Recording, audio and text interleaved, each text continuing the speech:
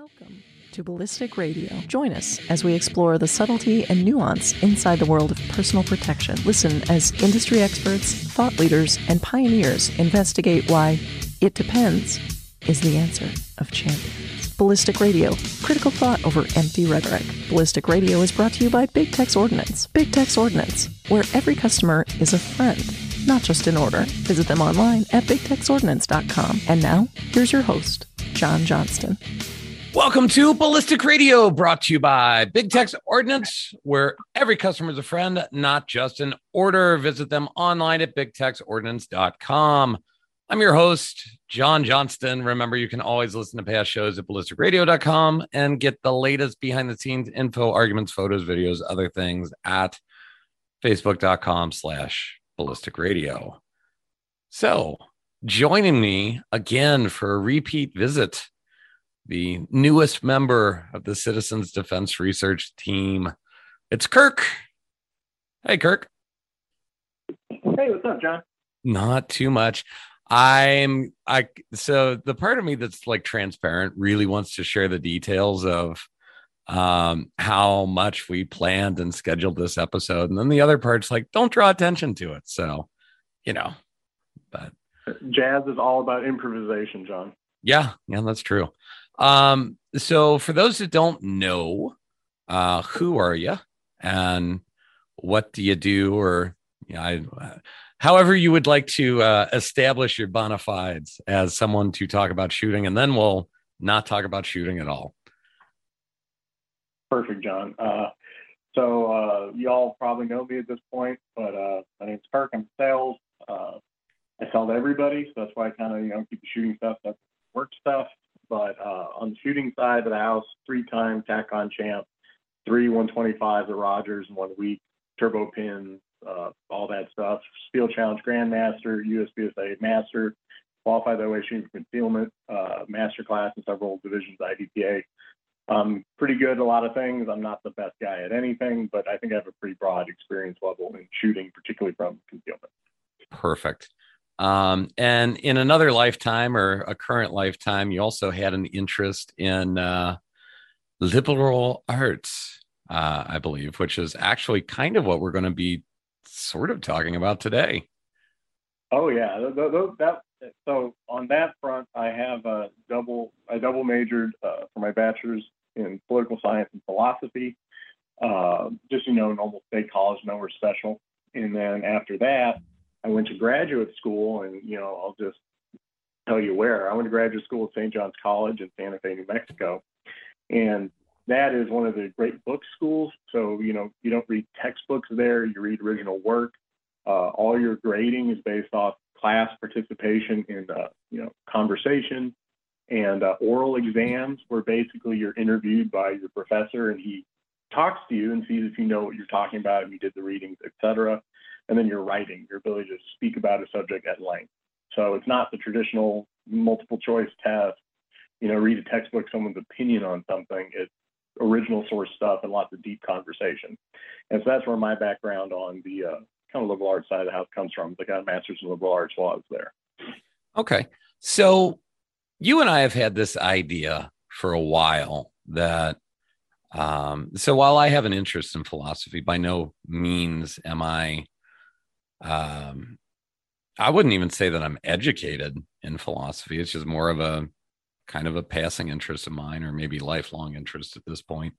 I don't know what the correct way to say that would be, but you and I have been talking about it for a while, that we were just going to do a really weird show where you dropped some of your favorite quotes that you were aware of in relation to philosophy, and then we would talk about it and see if anything useful came out of it for shooting. And if it doesn't, this will just be the moment where I completely jump the shark. So either way, it'll be good.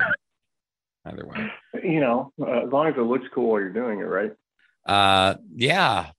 I'm definitely not cool. I just need to buy a minivan from you, and then I'll be completely just done with life. That's where I'll be at.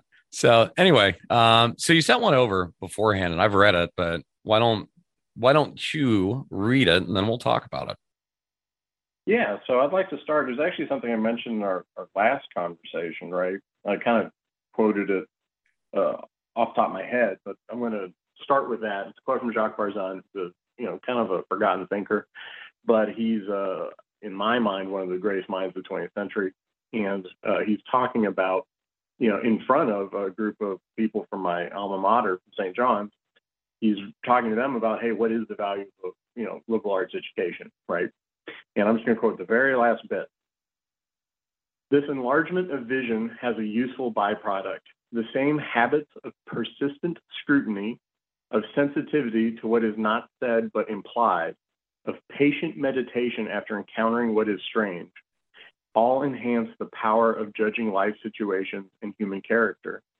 A course of the classics does not guarantee that a person will be happier or more ethical, but it does foster a certain detachment that tends to make for serenity and possibly for a greater decency.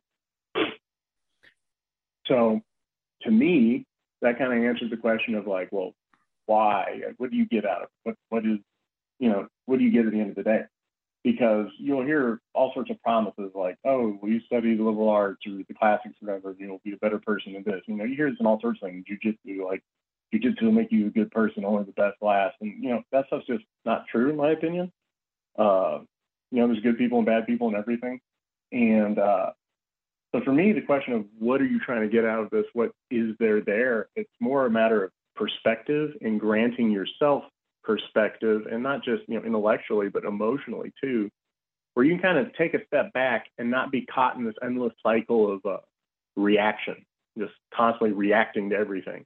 You can look at something and take it in and meditate on it for a little bit before you let your reactions occur or take over or really take place at all.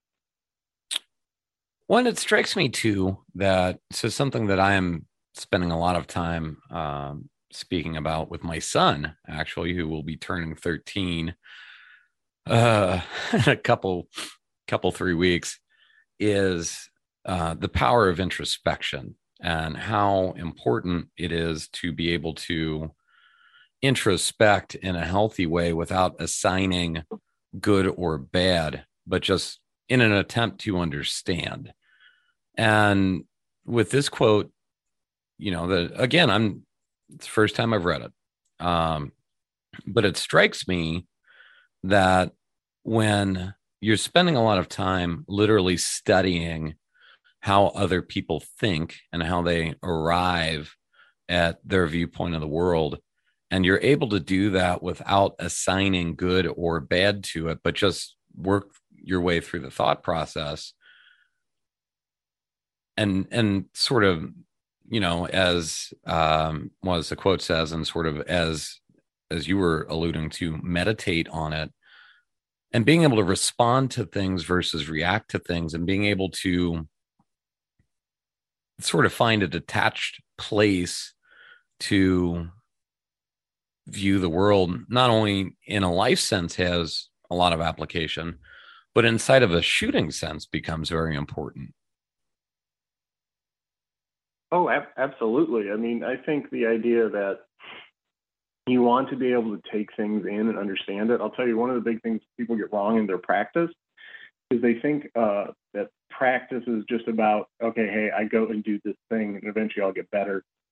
But really, the mindset you're in when you're practicing and the mindset you're in when you're testing also, right? Because practice and testing are two very different things, are very important. Because if you're being mindful during practice and mindful during testing, you'll get all sorts of things out of it that I think a lot of people miss out on.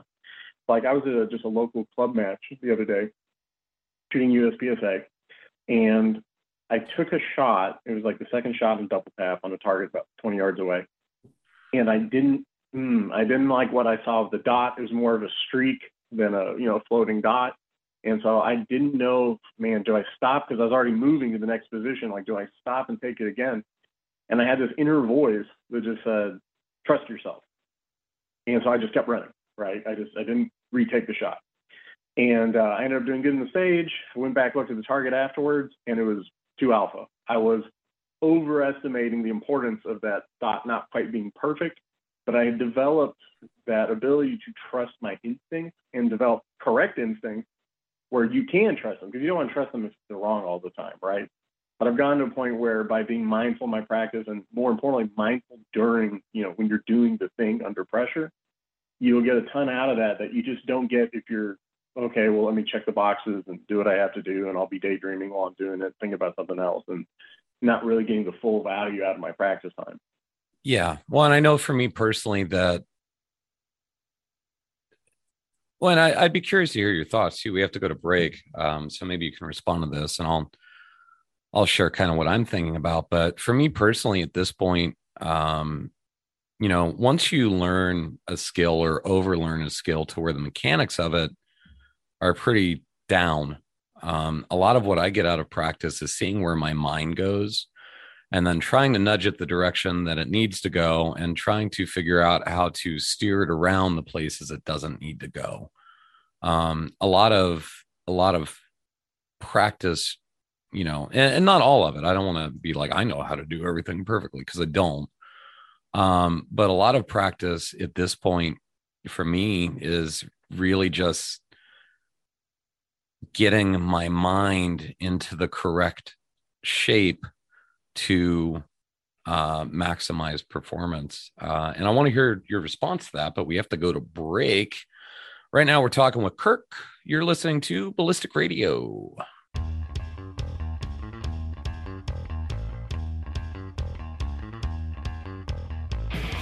Welcome back to Ballistic Radio, brought to you by Big Tex Ordnance, where every customer is a friend, not just an order. Visit them online at bigtexordnance.com. This segment brought to you by Wilson Combat. Wilson Combat, makers of the finest custom 1911s and scatterguns since 1977, a legacy of quality, innovation, and service. Learn more about their firearms and accessories, as well as the X9 family of firearms, which offers discriminating shooters 1911 match grade accuracy, superior ergonomics, and concealability with modern service pistol capacity, as well as reliability at wilsoncombat.com. So we're talking with Kirk. I sort of gave a thought. I want to hear your response to it. One thing I will notice is that if anyone thinks, wow, John seems kind of low energy right now, I'm still struggling with the aftermath of this weird virus that's coming around. And I've discovered that I have to breathe a different way when I'm speaking, or I devolve into fits of coughing. So that's been awesome. So anyway, so yeah, I was saying ahead, in the last segment, Kirk, a lot of practice is really, for me at least, yeah, the mechanics are there and I'm working through the mechanics, but a lot of it at a certain level just becomes working through your own head, maybe, or thoughts. Well, yeah, I mean, because think about what we're doing, right? Because whether you're looking at from purely sporting context, or if you're looking at from a personal protection, or let's say professional context, or cop, soldier, something like that, what you're trying to do is develop the ability to do the thing in real life, right? So in a match that's, hey, at nationals, I'm going to perform like I should perform, right? If you're a cop, it's, hey, someone draws down on me at a traffic stop, I'm going to make the right choices, I'm going to do the right things, right? So that's what we're trying to prepare for. Isn't just, okay, hey, I look good on Instagram, I look good when I'm practicing, right? We want to look good when there's real pressure, whatever that pressure is, whether it's the artificial stress of competition or the actual stress of, the life or death encounter. So you want to kind of really do your best you can to develop that ability to know, okay, how do I work under the pressure I can produce, right? And a lesson that's really valuable for me that I learned at Rogers was you can be handshakingly, nervous and, invested in what you're about to do, right, before the test or whatever, and still put in top level performance. For years, I spent a lot of time man, how do I de-amp myself? How do I get more zen? How do I get more, Book of Five Rings about this? And I found out for me, that's just not the way my brain works. The way I work is when I'm shooting, I'm anxious the whole time. And, but that doesn't stop me from doing the thing well. And once I realized that, okay, I can shoot really, really good like this, if I approach it from the right direction, that really freed me because I was no longer worried about, okay, I'm going to do these crazy breathing exercises and I'm going to do this or that or the other. I realized I can shoot amped up very well, and I just can't let that distract me. And that was a huge jump up in my ability to perform on demand in actual tests in front of people instead of just, in my home range farting around. So I think we've covered that. How many prepared quotes do you have, out of curiosity? I mean, how many? I got at least 5 or 6 good ones. Yeah, let's get to another one. Let's see if we can at least get to at least one per segment. And I know we could explore that topic further, but I kind of want to just give people a taste. So. All right. So if you want a discussion, if you're a ShivWorks alumni or someone that studies the material, you're probably very familiar with the idea of timing decisions, right? Mm-hmm. And so I'm going to read you a quote from Desiderius Erasmus, who was a humanist philosopher during roughly the Renaissance in Northern Europe. And so these are him and his contemporaries are basically rediscovering old Latin and Greek classics and then translating them to the languages of contemporary Europe of the time, right? And so he's taking all these old quotes and not only translating them for people to read them, because now, there's a class of people who can read who don't necessarily know Latin or Greek, right? Which is new for that time period.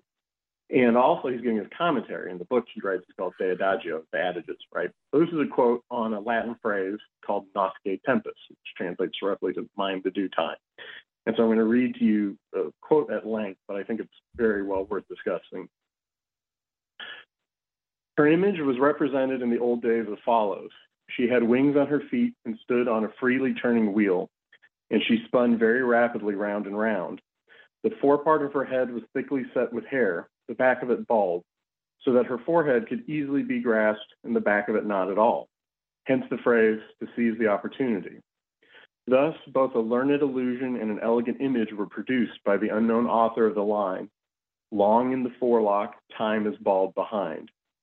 Besides which, it is a pleasure to add the epigram by Posidippus on the subject, which was unaccountably omitted by Poliziano, and runs as follows.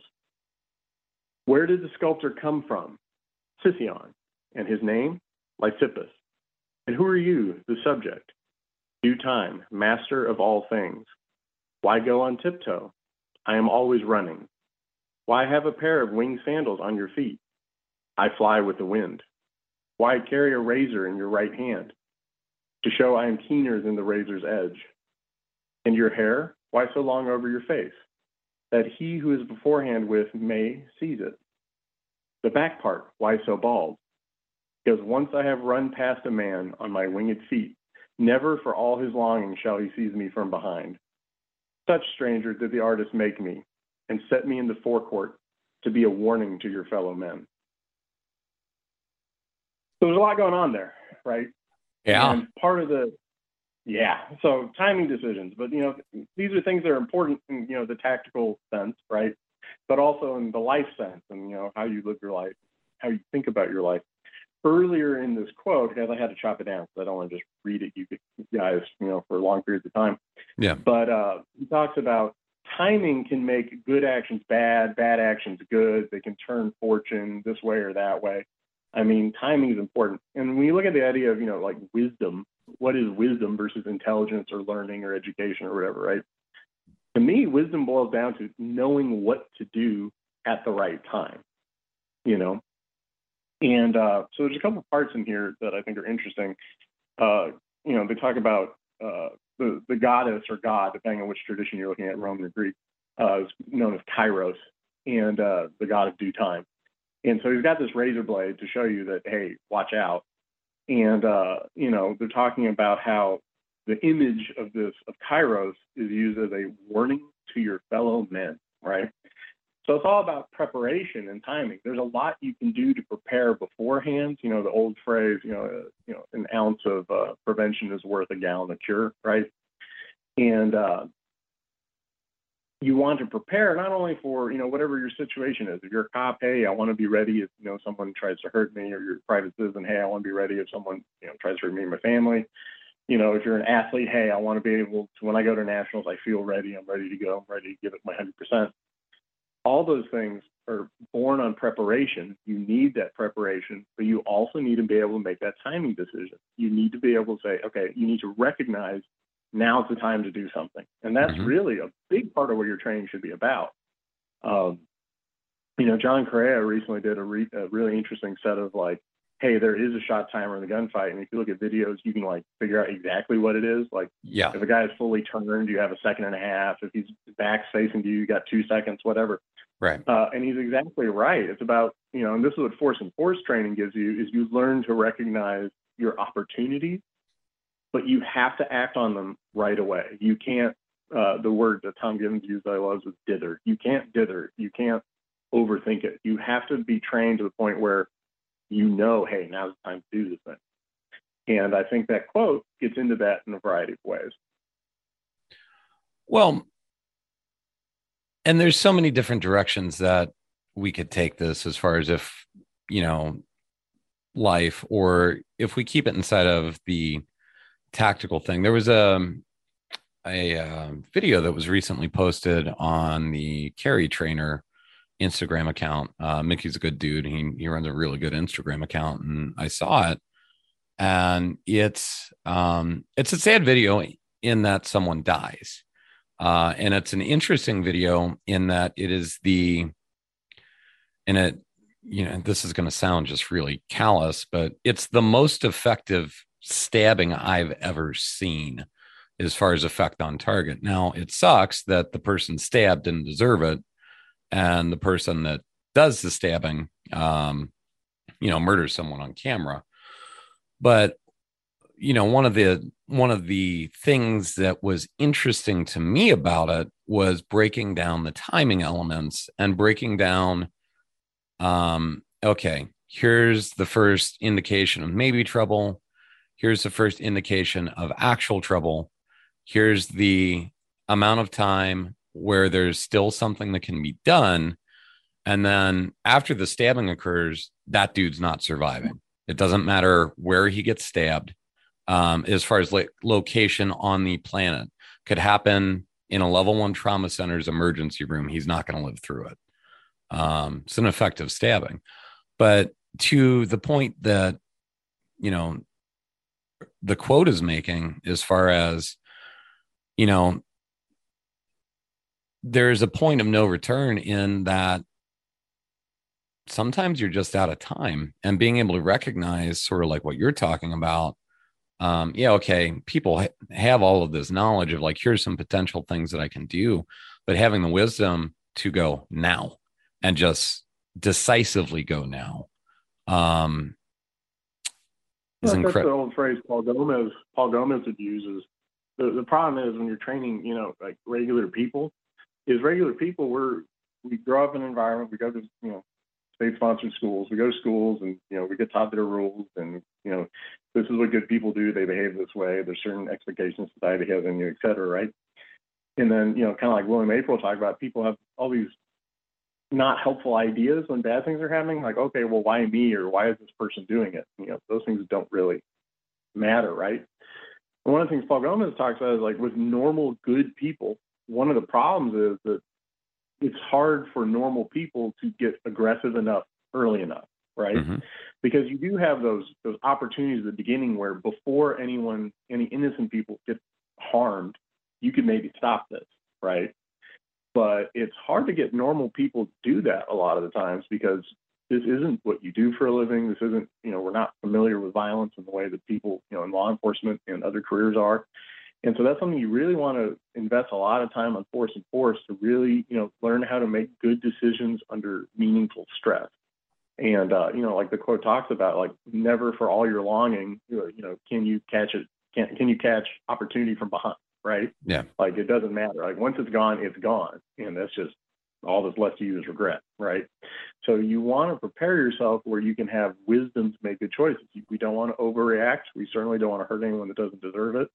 But we also need to be able to recognize opportunities to meaningfully influence a situation, right? We don't want mutually assured destruction where me and the bad guy both get shot and die, right? Yeah. That's not really a win. But we want to get in a situation where, hey, if I can avoid the scenario, best case, I won. You win every fight you don't get in. Lots of smart people have said that. Yeah. And okay, well, now I have this opportunity to, like harm the bad guy with lower risk to myself. Hey, that's cool too. That's a better choice than, all right, let's slug it out in the middle of the parking lot with some dude, right? Yeah. Or getting killed standing flat-footed, And it's interesting too, because when you start looking at stuff like this, so if I take a regular person, I say, hey, the next 8 seconds are going to determine whether you live or die. You have 8 seconds to do something, anything. Okay, go. Most normal people are going to go, oh my God, that is so little time. Whereas, and I don't know if I am overestimating my own ability, but I suspect too that you would feel similarly about this or any number of people we're friends with. If I say, hey, you got 8 seconds to do something, 8 seconds seems like forever to me personally, like that's a long time. Yeah. Yeah. And I don't know if that's just a byproduct of training or if that's a byproduct of already having predetermined courses of action in certain situations. But it sort of goes back to the first quote, in so much that the more that you're exposed to and can examine it sort of dispassionately and remove some of your immediate reactions from it and just meditate on it a little bit, you get a much greater, like if I don't have any of this information or experience at all and you say 8 seconds go, that's going to be terrifying. Yeah, terrifying, like a crippling amount of anxiety. But and again, I don't want it to happen. I don't want to sit here like, oh, I'll be fine. Like, I'm not saying that, but I feel pretty okay if you tell me, hey, you're going to go get into a violent encounter, 2 hours from now, but you get 8 seconds free at the beginning of it. Like, okay, I got a lot of control over that situation in that set of circumstances, Well, like a good way to frame it is like one of my favorite book titles in the tactical training world is one of Masada Ayub's old books is titled In the Gravest Extreme. Mm-hmm. And I think that's like an important thing to remember is all the stuff we're talking about is in the gravest extreme, right? We are well outside of normal behavior in society. We're well outside of normal people's comfort zones. We're well outside of, even most professionals' comfort zones, right? I mean, you do have your meat eaters, right? And any professional, thing like police, military, et cetera. But even then, there's a lot of people that this is not something that's comfortable for them, right? Mm-hmm. And you need to always keep that grounding. And that to me is like, I love the shooting sports. The one thing about the shooting sports is they're very serious about performance. But at the end of the day, what they're doing is trying to be the top guy, trying to be the most impressive guy, trying to be the guy that wins, right? There's that drive for excellence that's pushing it. Whereas on the defensive side, we need to keep that grounding of what we're talking about is going well outside the bounds of normal social behavior and engaging in the gravest extreme to preserve innocent life. That's what this is for at the end of the day. And keeping that balance is, I think, important. You don't want to get so wrapped up in the defensive side that you hold yourself to a really low standard. You also don't want to get so into the gamer side of, okay, like that you lose sight of what this is about, right? Mm-hmm. Yeah. No, I agree completely. We got to go to break again. So you can queue up the next quote that we'll talk about, and maybe we'll tie it back to all this. Maybe we won't. Right now we're talking with Kirk. You're listening to Ballistic Radio. Welcome back to Ballistic Radio, brought to you by Big Tex Ordnance, where every customer is a friend, not just an order. Visit them online at bigtexordnance.com. This segment also brought to you by Big Tex Ordnance. Big Tex Ordnance is the best place for you to find all of your everyday carry needs at the absolute best prices. Maybe you need all the Candela from Monlight at the lowest price? No problem. Spend too much time alone in your room and now you need an optic on your carry gun? Well, Big Tex Ordnance has those and they don't judge. Glock accessories, yes, fast, cheap shipping, 100% hassle-free returns, all that and more. And best of all, Big Tex Ordnance has Ike. He's a good man and thorough. I like Ike. Everybody likes Ike, and you'll like Ike too. Visit bigtexordinance.com today and find out what happens when every customer is a friend, not just an order. So we're talking with Kirk about all sorts of weird stuff. And this is either going to be a really popular episode or like, wow, did they smoke something before they came on the show? What the hell? I don't know. I don't really care. Care a little bit. I hope people get something out of it, but it's kind of the nice thing. I've been doing this long enough. I can do the shows I want. So hit me with your next one, Kirk. I think while we're on talking about, in the graves extreme, the idea of, this is life and death stuff, and we have to, ground it and keep it important. Just for anyone listening, most of my examples are going to be from the Western tradition. Well, one, that's what I'm educated in, right? I don't think I'm qualified to speak on much stuff outside of that tradition. But one area that I do just love talking about because I'm an enthusiast more than anything is the Epic of Gilgamesh. I love the Epic of Gilgamesh. It's really interesting because it's one of the oldest written stories we have. When you look at like ancient language, there's like proto-languages and stuff. When you get into actual written language, you basically have some Egyptian funerary texts. You have Sumerian, essentially like Yelp reviews of guys complaining about, this copper I bought was inferior and this guy, don't buy from him kind of stuff, which is, I think, hilarious. And then you have the Epic of Gilgamesh from, that same kind of, part of the world from, the Assyrian Empire and, Sumer and Ur, that kind of tradition. And one of the things that's neat about Gilgamesh is this is one of the oldest written works there is. It informs the cultures that would, become, in the Near East, the Hebrew tradition and other traditions, the Persian tradition would be informed by the tales of Gilgamesh.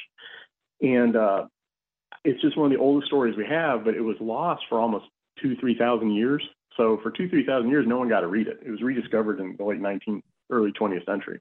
And so it's this weird story. It's very, very old, but has a lot of things in contact with the tradition we're familiar with, basically through Western culture, through the Bible, et cetera, right?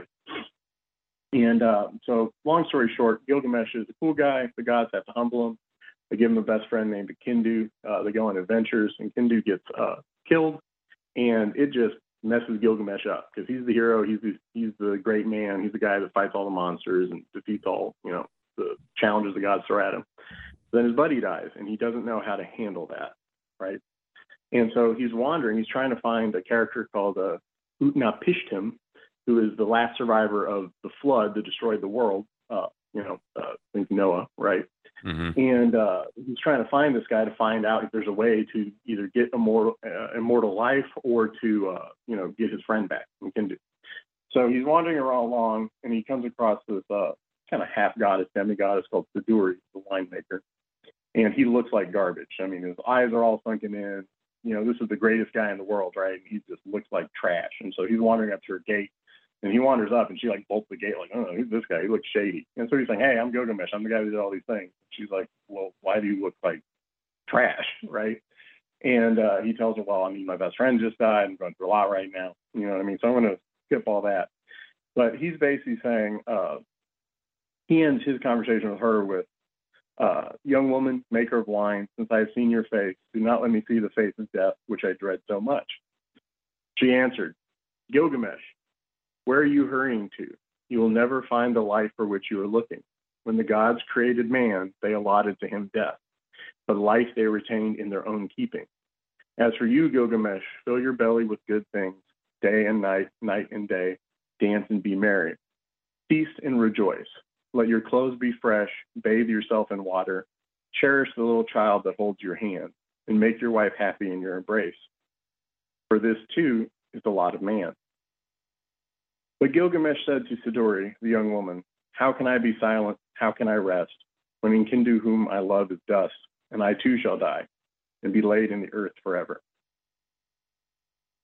So you have this tension, right, between the knowledge of the inevitability of death, which is true for all of us, even a godlike demigod character like Gilgamesh, and this idea of, eat, drink, and be merry, for soon we'll be dead, right? This gets through to the Western tradition. Some people would argue that the story of Gilgamesh, this portion of the story of Gilgamesh, influences part of what would become the book of Ecclesiastes in the Bible. And this idea of, hey man, life's temporary, be a good person, enjoy the good things of life. And this is an idea that resonates with me a lot, is the bad things in life are inevitable. I mean, disease and death and loss are here coming for all of us, no matter what we do. But the good things in life are optional, and they're dependent on our behavior and our orientation. And you need to set yourself up to enjoy those good things, because the bad things are coming no matter what you do, right? Mm-hmm. Well, and it strikes me too, and this is, again, I don't know, this might be related to shooting. I guess we'll see. The reason why it's my very strongly held belief that the reason why there is beauty in the world is because it all ends. And if it didn't all end, then it wouldn't be special and it wouldn't be beautiful. Whether or not that is the case, I don't know, but it is a thought that has allowed me to find meaning and comfort, not necessarily in the bad things that happen, like, oh, there was a reason this happened, but this serves a purpose. And the purpose for me is a reminder to appreciate the things that are, the bunny ears, good things. I think that, if we were going to segue this back to shooting, or, the sort of overarching theme of how does philosophy help us become better practitioners of self-defense, or, gun games or something like that, I would point out that setbacks are inevitable and actually an amazing part of the process. And the experience of the setback is what allows you to have a frame of reference when you succeed. Oh, absolutely. That's, people are like, oh, Kurt, you win all the stuff, you do all the stuff. I'm like, man, I can tell you all the times I lost too. I can make me sound like the worst shooter in the world by rattling off all the things I screwed up at, messed up at, failed at. But if it weren't for those things, I wouldn't be where I am either. You know what I mean? Yeah. Nietzsche talks about this, the eternal recurrence, but that's a whole nother, like bag of worms. But the idea is that, you are who you are and where you are because of the totality of your experience, not just the good things, but the bad things too. And, if you're out there trying and putting yourself out there, you're going to lose a lot.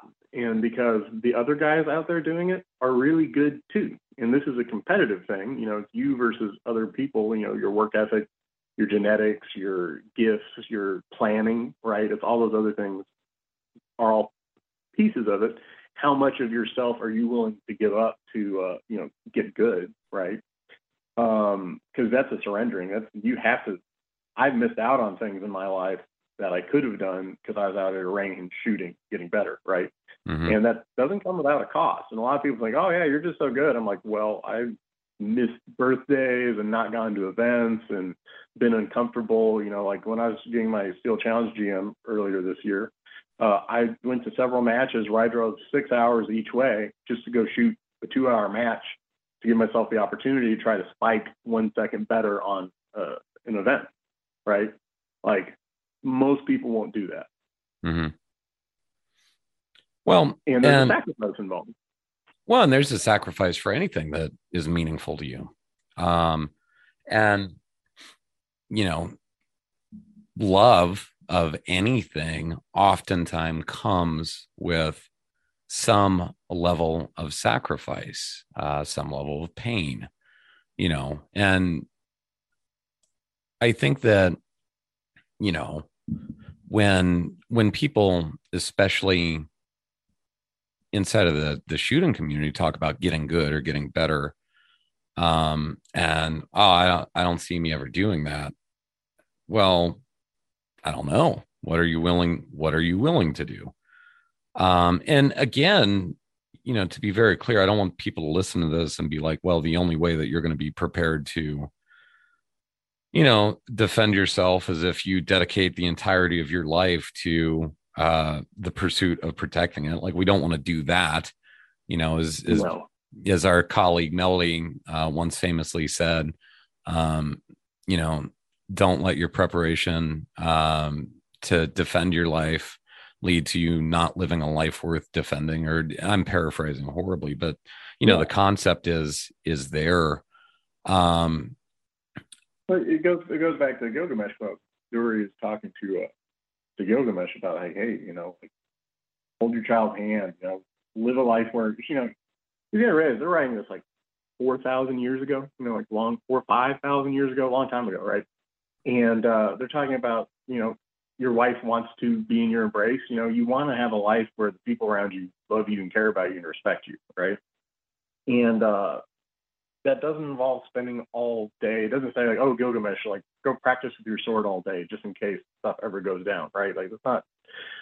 We're fortunate to live in a society, one of the only ones that, values the idea of self-defense and the idea that, what, sometimes there is such a thing as, pro-social violence, where in the gravest extreme, you have to determine between bad guys being able to do, criminals, felons, however you want to frame it, being able to do whatever they want with whoever they want, versus those people, the normal people, having a right to resist that, right? Mm-hmm. So you live in a society that respects that more than most, in a time period that respects that more than most. And you also live in a time period where there's concealed carry firearms and modern technology that make it much more effective than trying to defend yourself with a club, 4,000 years ago, right?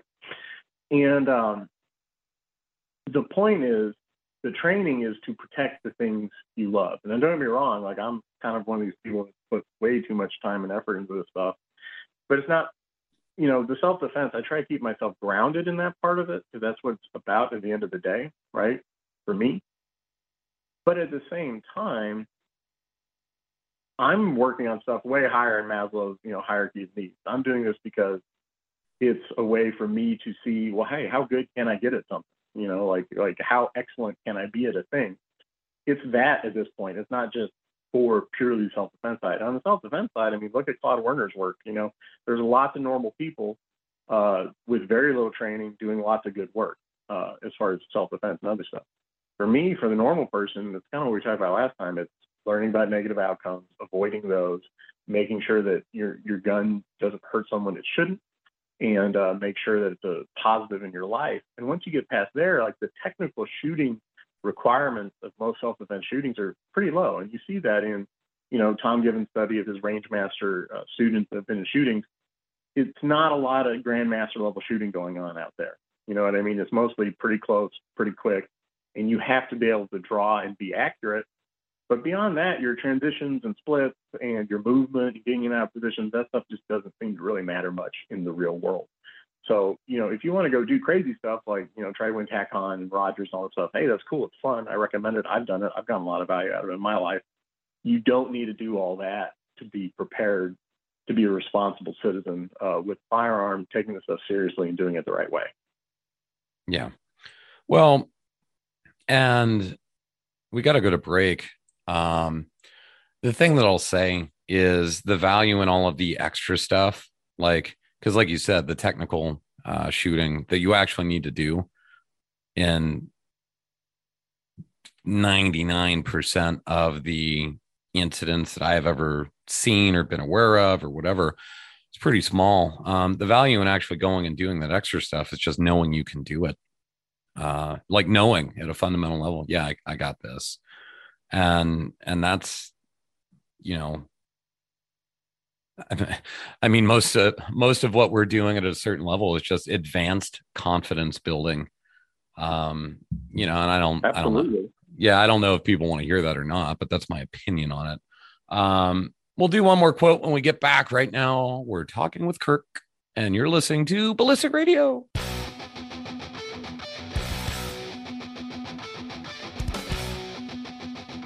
Welcome back to Ballistic Radio, brought to you by Big Tex Ordnance, where every customer is a friend, not just an order. Visit them online at bigtexordnance.com.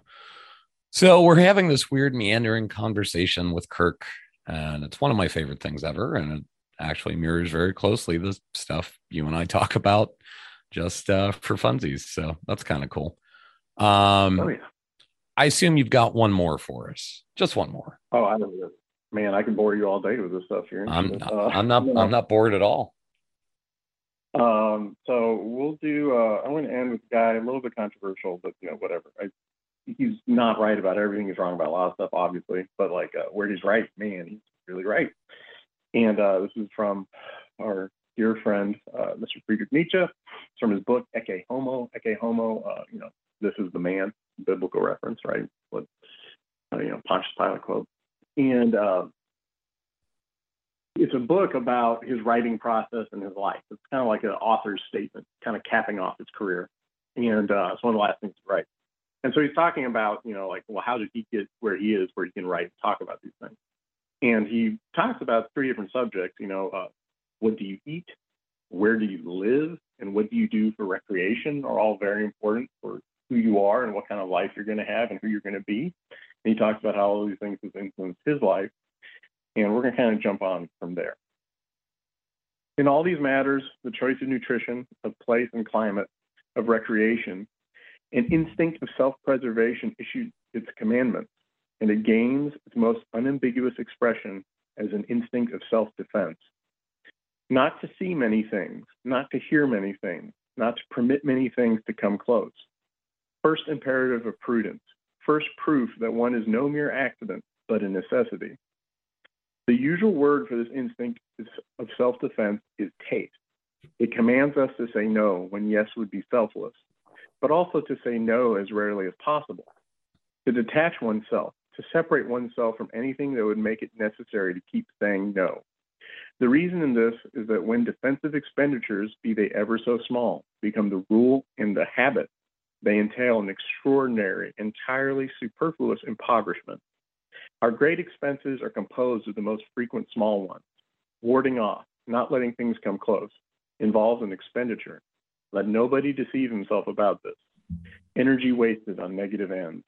Merely through the constant need to ward off, one can become weak enough to be unable to defend oneself any longer. So this is about being very selective, about what ideas you let in and what ideas we have this idea that go out and do the research, learn 100 things, learn 1,000 things. And, I'm a guy, I've done a lot of training in a lot of places. And at a certain point, you kind of figure out, man, if I listen to everybody, I can't do anything consistently. You get to where, okay, I trained with this guy. He says, reload like this. I trained with that guy. He said, reload like that. I trained with this guy. He says, do this with your eyes. I trained with that guy. He says, do that with your eyes. Man, you can't listen to everybody. And you kind of have to pick, how am I going to do things? And I suggest that you do that by experiencing a variety of things, giving them all a fair shake, try them. Don't go to shooting class to show the instructor how you shoot. He doesn't care, right? You go to shooting class to hear how this guy shoots and then try it yourself, give it a fair shake. And then when you're back home, you kind of test it and evaluate it. And eventually you're going to get to an experience level where yeah, that'll work for me. Let me take that. Or you go, that works for him, but I'm not sure my eyes work like his eyes work. I mean, I've tried it and it just doesn't fit for me. Right. And so it's this idea that you want to be in a place where you're not just an accident. You're not just grabbing onto whatever idea is presented to you. That thing Barzun was talking about being able to meditate on something. You don't want to just be reacting constantly. Oh, I saw this thing on Instagram, or oh, I read this article, or like in the end of the day, it's like you have your practice, like a doctor practicing medicine. This is your practice of personal protection. These are the things you keep. And as Americans, we have this like keeping up with the Joneses thing on one hand. We're like, oh, there's this new thing, I have to respond to that, right? But also, like we like buying things. We're a very commercialist society. We think, oh, well, if I buy that, it fixes that. And that's usually not the case. It's more about establishing yourself, being a necessity rather than an accident, saying, hey, this is what I think is important. I've really meditated on it. It's not arbitrary. And these are things I think matter, and this is what I'm going to work on.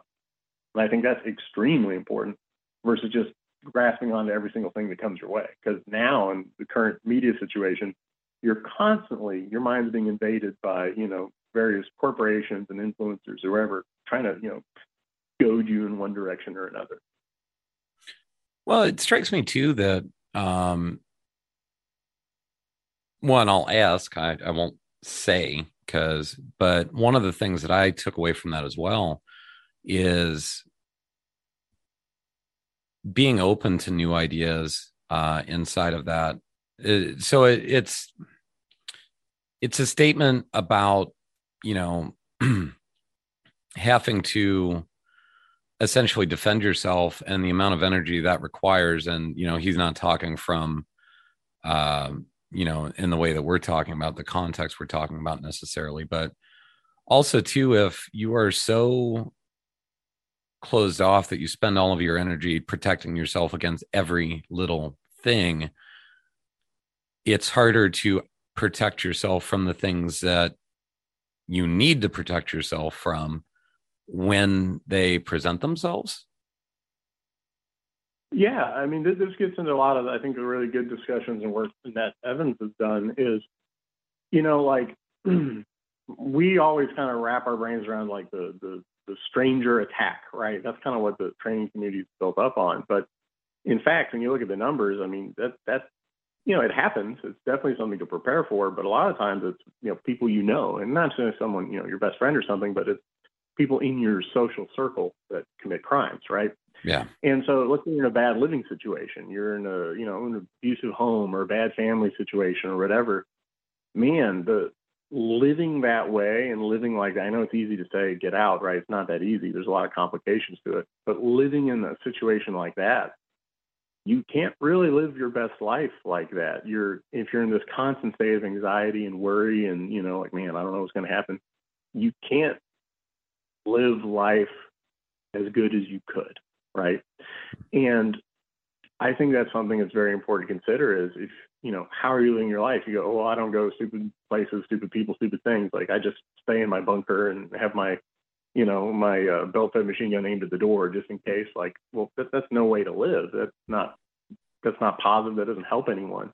And that's not the goal of all this stuff. The goal of this stuff is, hey, I want to be responsible and do what can be done, but also accept the fact that, hey, there are situations I can't control and I can't, influence even, and that's okay. But on those situations I can influence, I'm going to give myself the ability to, right? And it's about living your life, not avoiding it by, okay, my life is so secure, right? There's nothing that can happen to me. I never go anywhere. I never do anything. Like, okay, but man, is that a life worth really protecting? You know what I mean? At that point, you're kind of turning yourself into a houseplant. Well, and that goes back. It goes back to the quote in regards to time and seizing opportunity, and and again, I'm not saying I have any answers. I know what I have sort of arrived to, and whether or not, sometimes it's led me to ruin. Other times it's presented me with amazing opportunities. A really good example would be, the show that you happen to be on right now. I didn't originally own the show. And when I originally hosted the show, but I didn't originally own it. And when I bought the show, that was the worst possible decision on paper that anyone could make, given the totality of my life, finances, what I had available to me, and stuff like that. It was a risk. It was a massive risk that had very little, I had no expectation that would turn out as well as it did. But it did, and I took the risk, and I was fully prepared for it to be a horrible decision, and it just happened to work out. And at the time, I don't know that I could honestly answer exactly what I was thinking at the time, but I do know that there's certain times to play it safe. There's other times not to play it safe. And there's times where you have to do scary things, and there's times where you have to accept that you might fail. And, all of that sort of combines into a life. And, I've met people that are so amazingly averse to anything negative that even when they start examining this sort of thing and they're like, okay, I'm going to do this thing, they are so scared of failure, like you have said, in this episode and also the previous one, like they won't put themselves out there because, well, I might fail. And there's this weird thoughtfulness that needs to occur where, like, hey, this might suck, but I see value in the potential for what comes afterwards. And you could Well, apply that to anything, you know? oh yeah, that makes me think of two things. One is, what's the value of the Kobayashi Maru, right? Exercise in Star Trek. Like, hey man, you do everything right and still lose.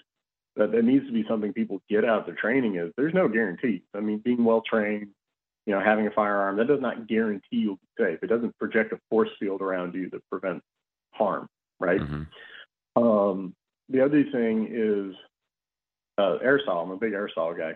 His system of ethics is what's now known as virtue ethics. And the basic idea behind virtue ethics is that the same, what's good advice or good life advice for a soldier may be different from an accountant, may be different from a farmer, may be different from a homemaker, right? And we all have to accept our own, the same answer doesn't fit everybody. And I'm really attracted to that because in my life, I've found that to be very true. If you're someone that's very risk adverse, there's nothing wrong with that, but try to be the best version of that you can be, right? Like make educated decisions on when to take a little bit of risk, when to do something a little more interesting, when to get out there. If you're someone very, very, like you love taking risks, you love doing crazy stuff, do the opposite. Like, okay, I kind of know, like, man, maybe this is a little too risky, a little too sketchy, a little too whatever. Maybe I need to back off from that.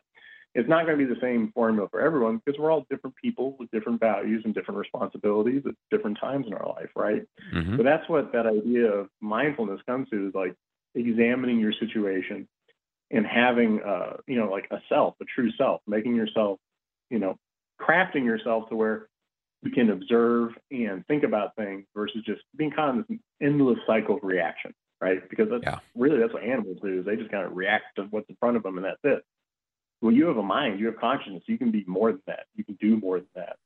But it takes work. You have to kind of work on yourself and work on, well, hey, what do I value? What is important to me? And what kind of life do I want to have in the bounds of what's probably possible, right?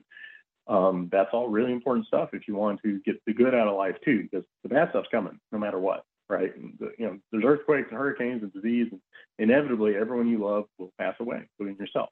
Yeah. And that's happening no matter what. So you got to decide what you're going to do with the time you have. Well, and a constant reminder, and it's worked its way into some of my friendships too, but something that I oftentimes say to myself, and I'll say it to other people as well, is, everything ends. And I think that, honestly, that at first glance, that seems like a very negative thought, which is funny because I find it amazingly comforting. And as a very useful reminder of, what's important to me, at least. And I think the thing that you're talking about as far as working inside of the, your own bounds and stuff like that is balance in all things, being able to balance out your tendencies one way or another is, a useful thing that will enrich your life in all likelihood. But if you want to respond to that, and then we're actually at the end of the show. So after you respond to that, tell people where they can get more of your stuff at, and then we'll go from there. And, I think it's a thing where, like, I very rarely give advice. Like, I only really give advice when asked because I think it's presumptuous, right? Like, hey, you guys should be doing this. You should be like, like whatever. I don't know anyone but me, right? And even then, you barely know yourself, even with a lot of work. And so I think it's important to just think about your life and think about your possibilities and take advantage of the miracle that you are a conscious being with the capability of abstraction and, run with that. When you look at how the ancient systems of education, before there were any schools or public schools or any, like mass education, you basically had tutors for how people were taught. And you look at how people learned, it's called trivium in the West. You had logic, geometry, and rhetoric. Those were the three topics. You weren't taught content. You weren't taught history. You weren't taught, anything like that. You were taught how to communicate, how to understand language. You were taught how to think, logic or geometry. And then you were taught how to communicate with others and how to know how other people communicate with you, right? There's no content in that. It's all how to think. So learning how to think, learning how to take a view of your own life is extremely important. What content you then decide to pursue with that, that's up to you. Like Socrates would say, follow your daimon, like do what you think is important.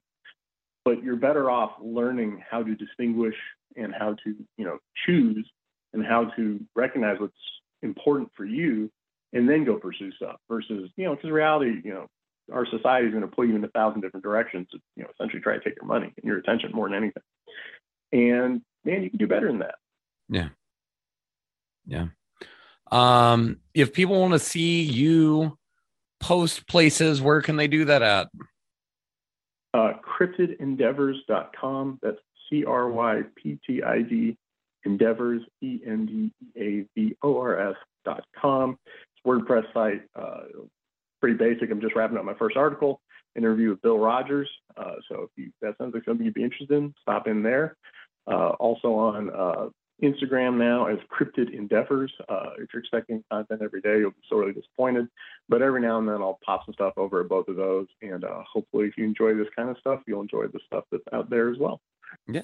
And every once in a while, you'll be able to take a class from you with Citizens Defense Research.